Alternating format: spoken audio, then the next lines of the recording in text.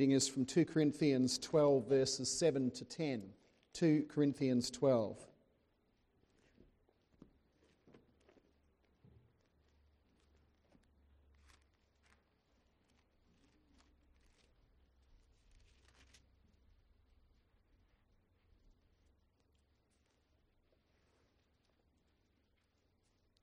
From verse 7 through to 12, the well-known passage about the thorn in the flesh from which the Apostle Paul suffered, and the way that God used those adverse circumstances in a very positive way to teach a lesson to the Apostle, to help him to grow into that lesson a little more.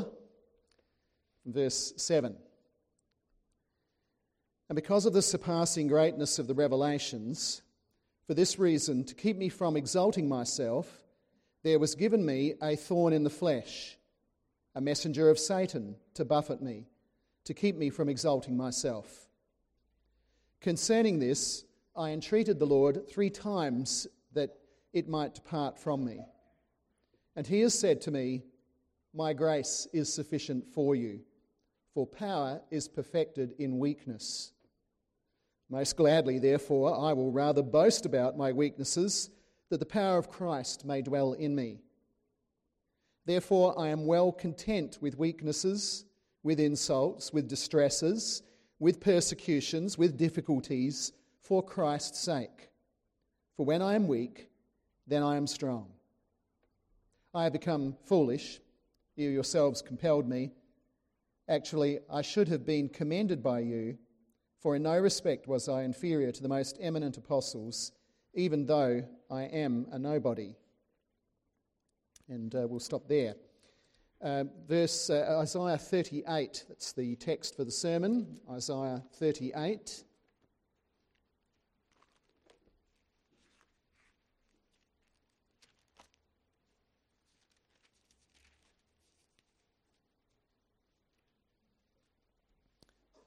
Read the whole chapter, and then after that, from the Westminster Confession, chapter 5, articles 5 to 7.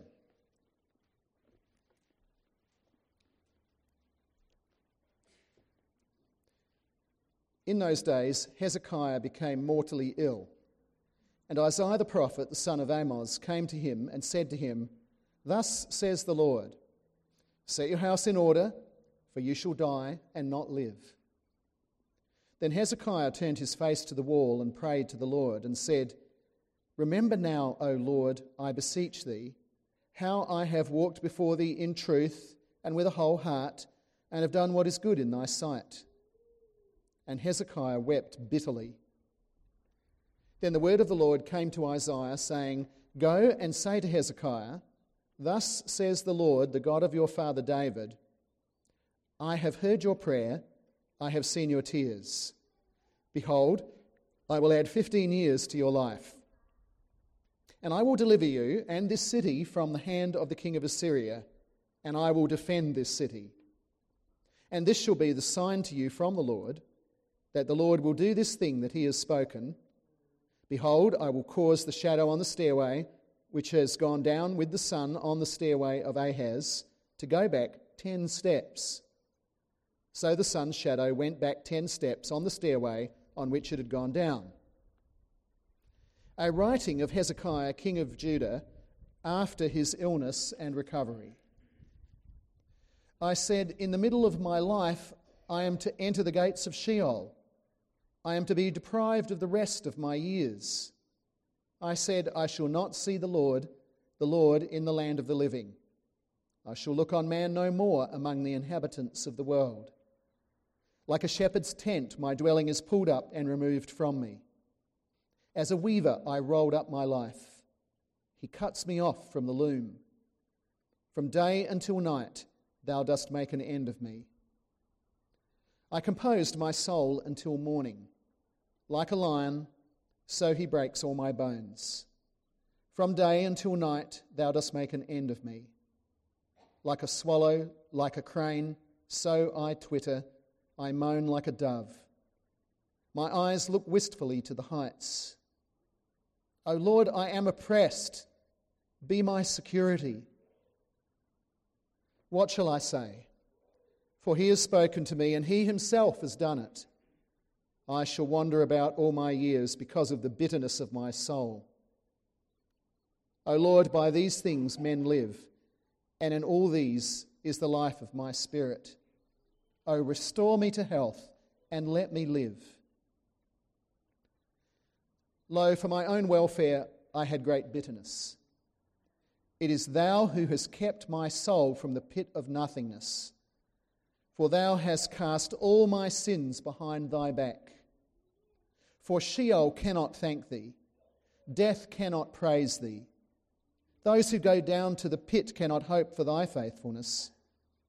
It is the living who give thanks to thee, as I do today. The Father tells his sons about thy faithfulness. The Lord will surely save me. So we will play my songs on stringed instruments all the days of our life at the house of the Lord. Now Isaiah had said, let them take a cake of figs and apply it to the boil that he may recover. Then Hezekiah had said, what is the sign that I shall go up to the house of the Lord? And then also from the Westminster Confession, should be in the bulletin, chapter 5, articles 5 to 7.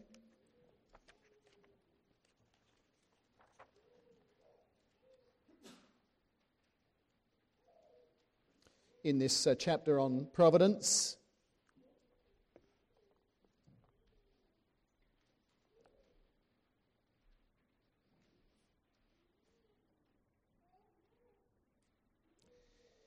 Article 5. The most wise, righteous and gracious God doth oftentimes leave for a season his own children to manifold temptations and the corruption of their own hearts, to chastise them for their former sins, or to discover unto them the hidden strength of corruption and the deceitfulness of their hearts, that they may be humbled, and to raise them to a more close and constant dependence for their support upon himself, and to make them more watchful against all future occasions of sin and for sundry other just and holy ends. Article 6. As for those wicked and ungodly men whom God, as a righteous judge, for former sins doth blind and harden, from them he not only withholdeth his grace, whereby they might have been enlightened in their understandings and wrought upon in their hearts, but sometimes also withdraweth the gifts which they had, and exposeth them to such objects as their corruption makes occasions of sin, withal gives them over to their own lusts, the temptations of the world, and the power of Satan, whereby it comes to pass that they harden themselves, even under those means which God useth for the softening of others. And then Article 7, as the providence of God doth in general reach to all creatures, so after a most special manner it taketh care of his church, and disposeth all things to the good thereof. Let us pray.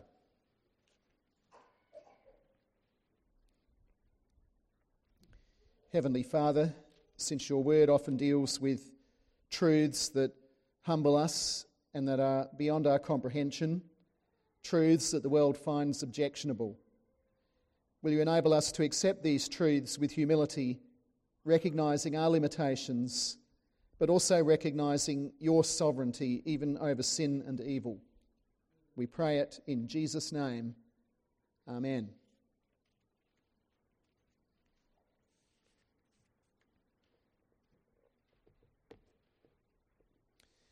Covenant people of God, one of the things that often troubles God's people is the sins that won't go away.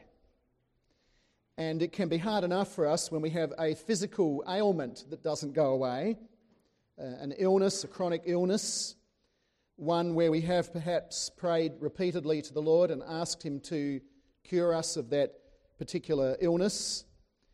And maybe even harder if we feel that that illness is one that hinders our use of our gifts and our exercises of whatever ministries the Lord has given us, but we find that this illness or chronic illness seems to get in the way, and there seem to be all the reasons why the Lord should remove it so that we can get on with serving Him, and we ask Him accordingly, and yet the problem remains. That's hard enough when we deal with physical illness. But perhaps worst of all, the sins that keep on recurring in our lives and certainly do threaten to hinder our service to God and our ministry in His church, those sins that keep recurring, even though you have repeatedly asked the Lord to help you resist those things. I'm talking about the kind of things that are deeply ingrained character weaknesses. Things like, for example, an anger problem. If you suffer from that, you're inclined to fly off the handle very easily, and you've asked the Lord to help you with that, and you find that you're still flying off the handle fairly regularly. Or it could be habits like bad language, and you ask the Lord to help break that habit, but still it keeps going. Or addictions, those kind of situations that do occur in the lives of God's people. Well, it is then that the thought may cross our minds that perhaps the Lord isn't listening, or perhaps the Lord doesn't care, or perhaps the Lord can't help, or perhaps the problem is that we don't really know the Lord. It is important then to be aware of the fact that the Lord, in His providence, even has a purpose for the spiritual problems and sins that from which we suffer, sometimes over quite a long term. And that's something that the Westminster Confession points out in this 5th chapter, particularly in these articles, points out that even this is under God's providence. That is something also that King Hezekiah discovered. And if you've thought that passage sounded a little bit familiar, that could be because some time back we looked at 2 Kings 20, which deals with the same events from a slightly different angle, but nevertheless certainly a lot of overlap. We did look at 2 Kings 20 some time ago, but now we'll be looking at this passage in Isaiah 38 in connection with these articles in the Westminster. 3 points as we do so. First of all, Hezekiah's complaint. Secondly, what the illness taught him. And thirdly, why the Lord permits temporary backsliding. So Hezekiah's complaint, what his illness taught him, and why the Lord permits temporary backsliding.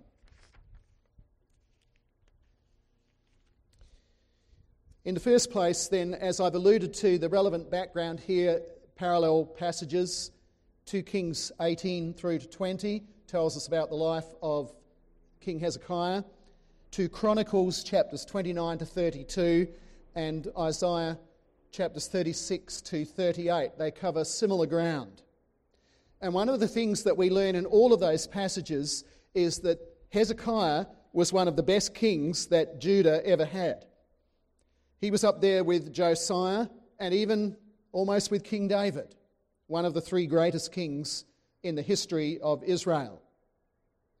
And yet it is especially in 2 Chronicles 32, verses 25 and 26, that we find one big problem highlighted. No doubt he had more sins in his life, but there's one that is really highlighted, and that is the problem of pride.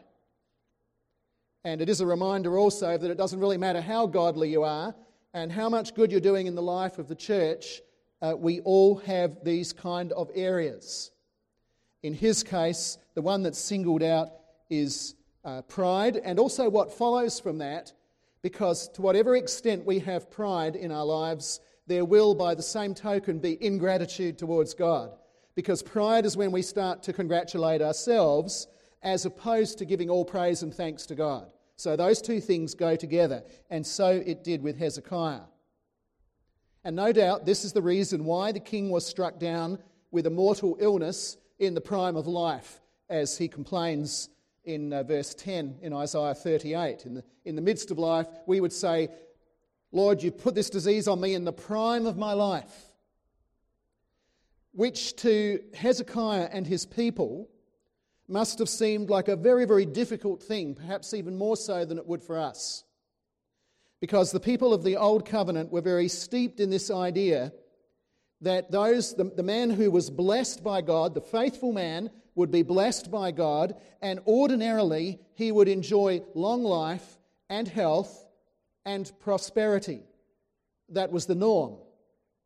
There was plenty of information in the Old Testament, like the book of Job, to teach God's people that they ought not to fall for some ancient health and wealth gospel, prosperity gospel, that they ought not to fall for that God could, and he did, make exceptions for his own glory and for the welfare of his people. Nevertheless, this was a kind of a norm in the Old Covenant situation. And in addition to that, Hezekiah was a man, because he was a good king, he was a man in the prime of his life who was in the midst of the most amazing set of reforms, spiritual reforms for the people of Judah. And what happened to him then would have a big effect in his own mind on his people.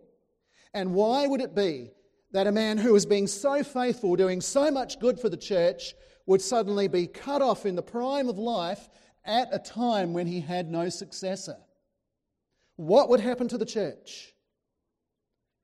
And so no doubt for these reasons Hezekiah struggles with this information that he's given by Isaiah. Now, I note that the king doesn't mess around with any weak view of God's sovereignty. He doesn't say in response to this, God has nothing to do with disasters. He doesn't say in response to this, well, maybe God is just permitting this to happen, in the sense of standing back and just letting things take their natural course. No, in verse 15, he's in no doubt about God's sovereignty and the sovereignty of his providence, even over things like this. In verse 15, he says, He has spoken to me and he himself has done it. Note the emphasis there. God himself has done this. And he's absolutely correct. But the king doesn't immediately understand why. And initially, his response to that is to say, Lord, I've walked before you in truth. I have done what is good with a whole heart, verse 3, so why should I die so young? This alerts us to the fact that one of the first things we ought to consider if we find ourselves in such a situation, which is this, that the Lord's reasons or purposes may not be known by us, and they are frequently not known by us immediately, if we ever get to know them at all in this life. It may be that those things come out later. It may be that our sins, for example, which we don't always recognise at the time, that our sins may be known by us later, and we may have a better understanding of why these things happen.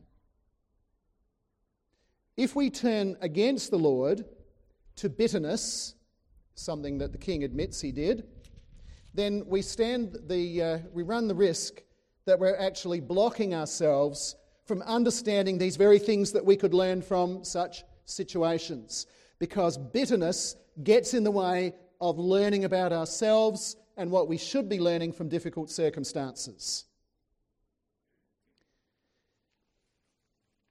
Nevertheless, the Lord mercifully heard Hezekiah's plea. He granted a promise of healing, at least of 15 extra years of life, and he also promised deliverance from Assyria for the city of Jerusalem. He gave a sign to back it up, again, very graciously. The Lord ought not to be tested, but sometimes he graciously gives signs in the Bible times. And he gave a sign to back this up, the shadow going the wrong way on the steps. Not because the Lord was mistaken when he first told Hezekiah that he was going to die, that he had a mortal illness. Not because the Lord went back on his word or anything of that kind, but because the sense of those kind of prophecies in the Bible goes along these lines, the same with the warning to Nineveh about their destruction, that you will die if nothing changes. You will die if the Lord does not intervene. And the Lord often expresses things in that way. He expresses it this way by way of a warning in order to bring about that very change of events that will bring relief. And that's the case here. And that is the point, that we do not know all the factors that the Lord brings together in his providence. We don't know the future outcomes that he has in mind. We don't know the effect that what he's doing is going to have on us, let alone on others.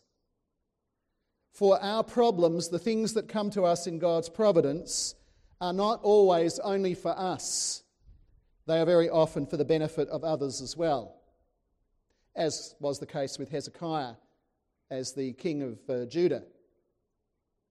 And therefore we need to remain patient and to remain trusting and to remain humble in recognition of our limited knowledge, in recognition of the fact that we don't actually deserve any good in ourselves and have no right, even Hezekiah recognised that, don't have any right.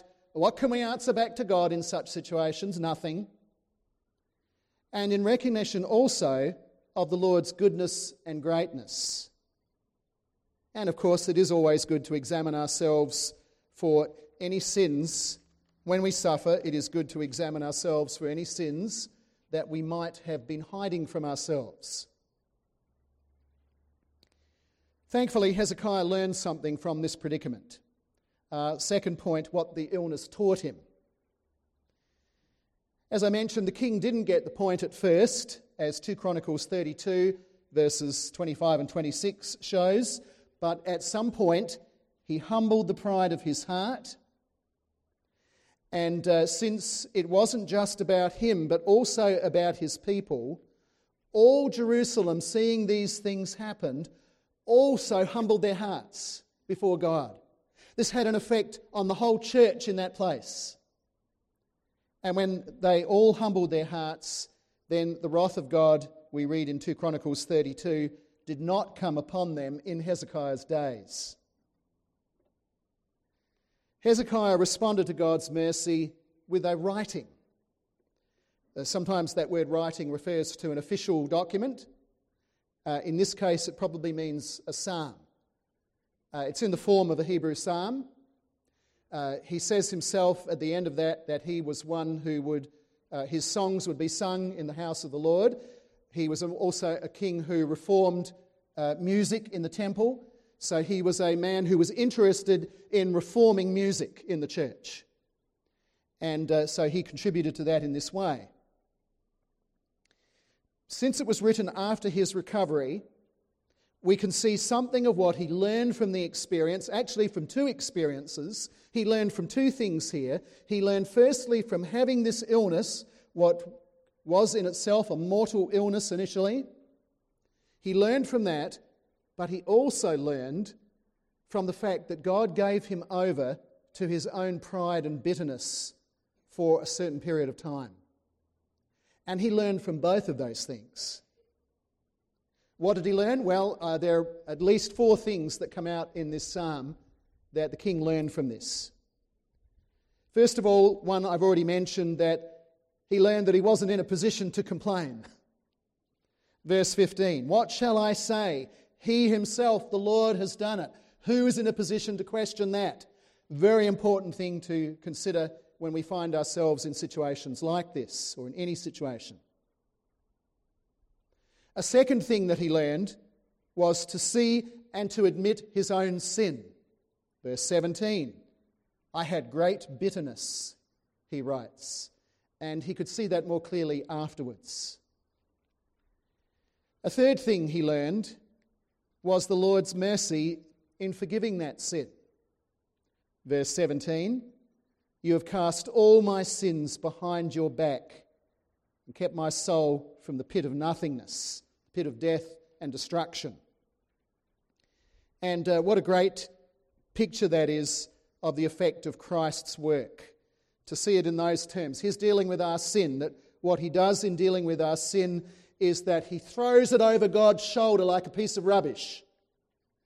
And that's a very powerful image of what the Lord Jesus Christ has done with our sin. And that was something, in an Old Testament way, that Hezekiah learned from these experiences more deeply than he knew before. Then also, fourthly, he could see that all of this was for his welfare. Both the illness and the time of backsliding. Those things were for his welfare.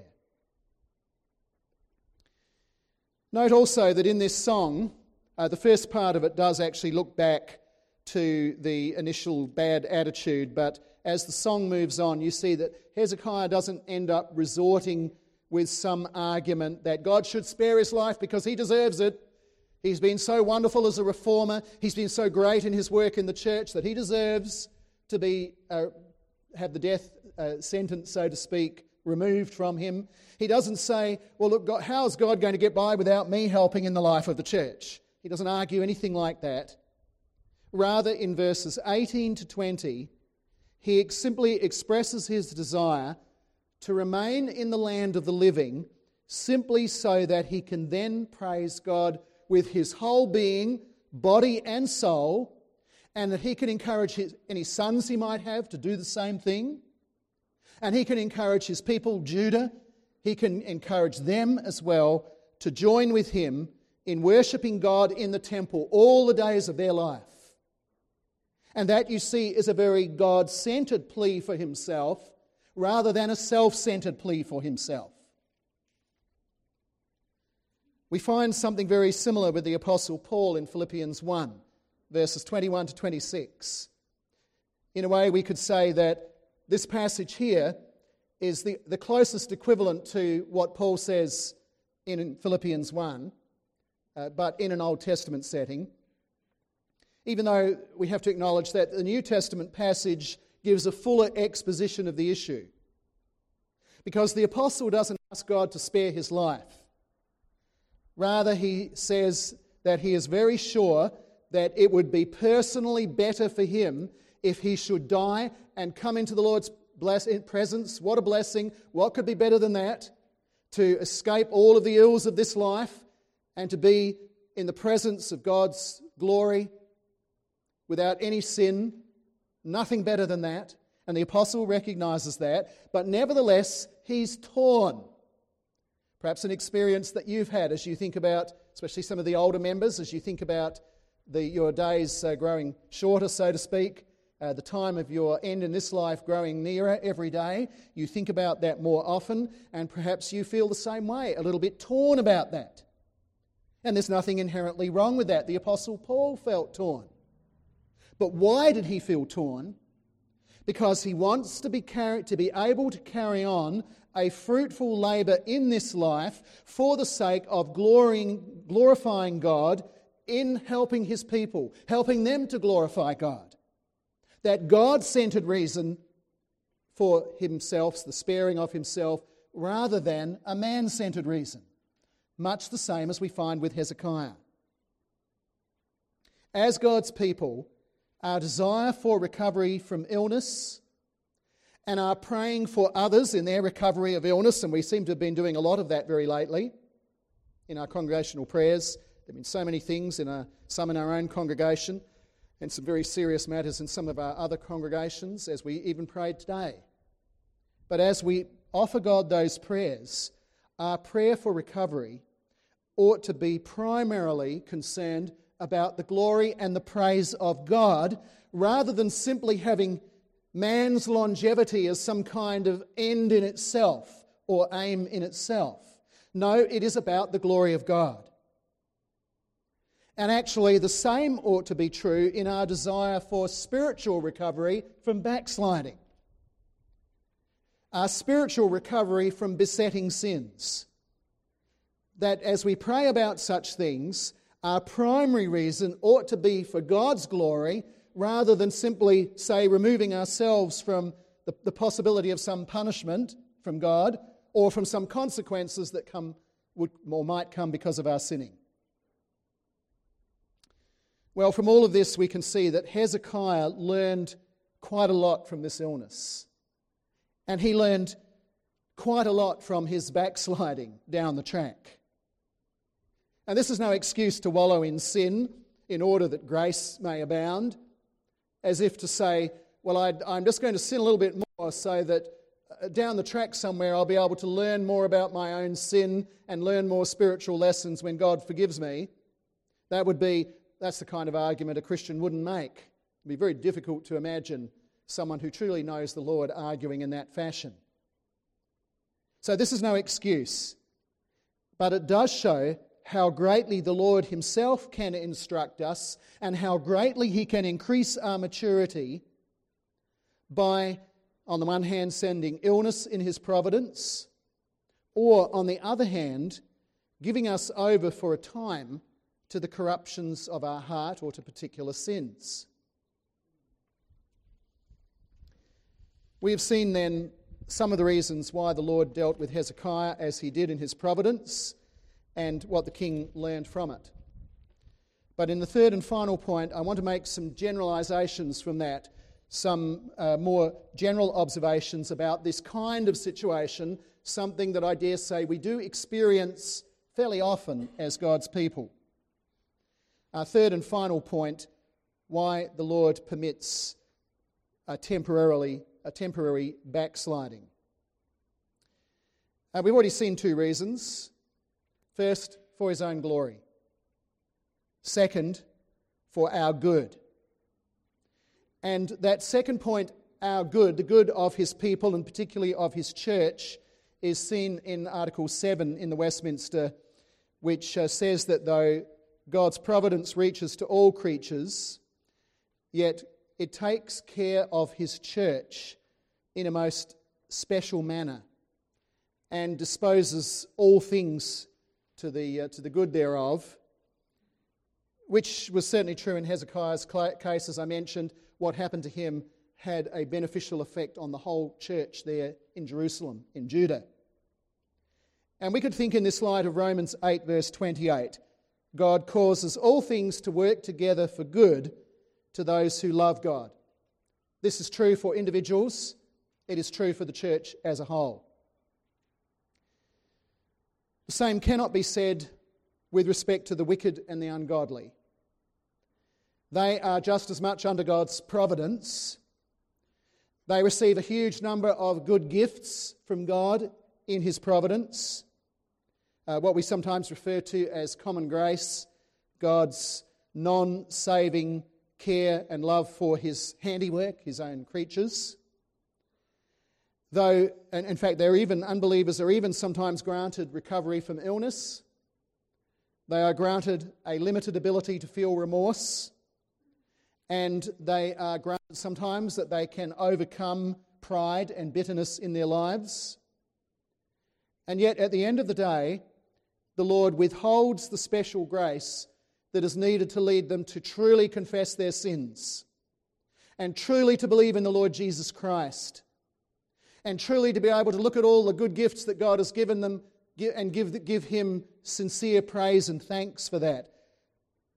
The ability to enjoy salvation in and from the Lord Jesus Christ, all of that is withheld from them.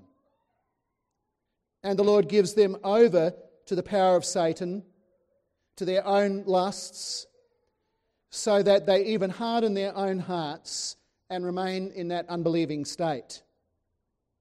And one of the outcomes of that is that the very same experiences that lead God's people to cry out to the Lord, as Hezekiah did, and lead them to turn to the Lord and confess their sins and draw closer to him, the very same issues that bring that about in God's people become occasions for the wicked rejecting the truth, ignoring God, and even blaming him for sending these things upon them. And that's the subject of the 6th article in this chapter of the Westminster. Article 5, however, gives us a list of the good effects that can come from these more difficult aspects of God's providence, both the physical and the spiritual setbacks that we experience. Just run through those. They tend to increase our awareness of our own sin, the deceitfulness, our awareness of the deceitfulness of our own hearts, as it did with Hezekiah. These things tend to humble us as God's people, as it did with Hezekiah. It increases our dependency upon the Lord, as it did with Hezekiah. As it did with the Apostle Paul, 2 Corinthians 12, that important lesson that he was strengthened in, my grace is sufficient for you. The problem didn't go away. God's grace is sufficient. It makes us more watchful, more alert for future occasions of temptation and sin. And one more that is not listed here, but it is an extremely important one, and so I do want to make mention of this, that it leads to all the more praise and thanks to God when we realised that we have, through all of these things, the physical setbacks, the spiritual problems, through all of that, that we have been recipients of that special care of God's providence, that we have a special place in His plan. And so He leads us to benefit spiritually from those things. And that enhances our thanks and our praise to Him, as it did with Hezekiah. And no doubt, as the Westminster comments, there are many other reasons that we could think of, but that is a fairly good initial summary. Here then is this curious thing that a believer may go through the same horrendous experiences, and sometimes they are horrendous. Such pain and fear and grief. Just as much pain and fear and grief, it seems, as the unbeliever may experience. And yet, it can have precisely the opposite effect in the long run, because of the Lord's special care for His church and for His people. Would you really want it any other way? Would you want to have these things completely removed from you in this life? Would you want it to be in such a state that you did not learn or have the opportunity to learn these deeper lessons? That because of this heart of providence, you now have a deeper understanding of God's ways, a deeper understanding of His mercy, a deeper understanding of His sovereignty and such things, and that you can then tell that to your children out of those experiences, and I hope you do. And you can tell them to your brethren, you can share those things with your brethren out of those deep and often difficult circumstances and experiences, and I hope that you do. You can tell them about the faithfulness of the Lord, and you can tell them out of the depth of those experiences even more about the mercy that you know comes through the Lord Jesus Christ, and encourage them then with you to sing God's praises all the more all the days of your life, however long they will be. Praise to the God who has kept your souls from the pit of nothingness. Amen. Let us pray.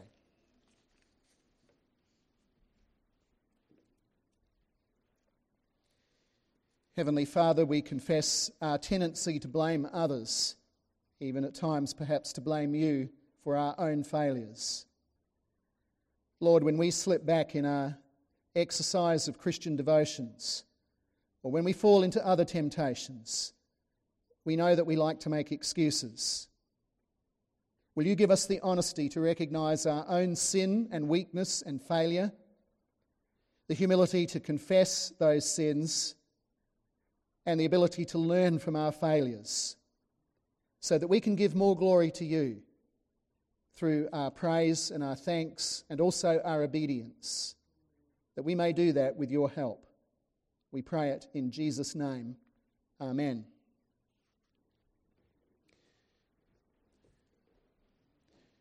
The Lord is with us, guiding us and preserving us, even through doubt and temptation. Psalter Hymnal 137, we'll stand to sing, and would you please remain standing for the blessing and doxology. Number 137.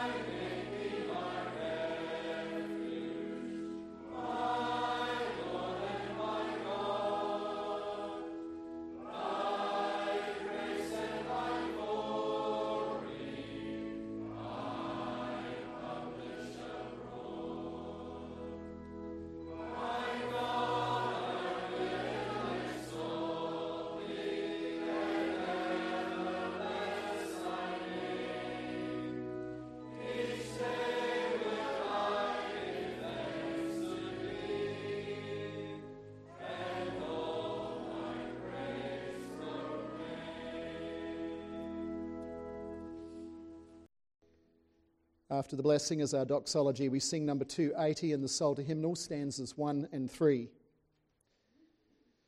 The grace of the Lord Jesus Christ and the love of God and the fellowship of the Holy Spirit be with you all.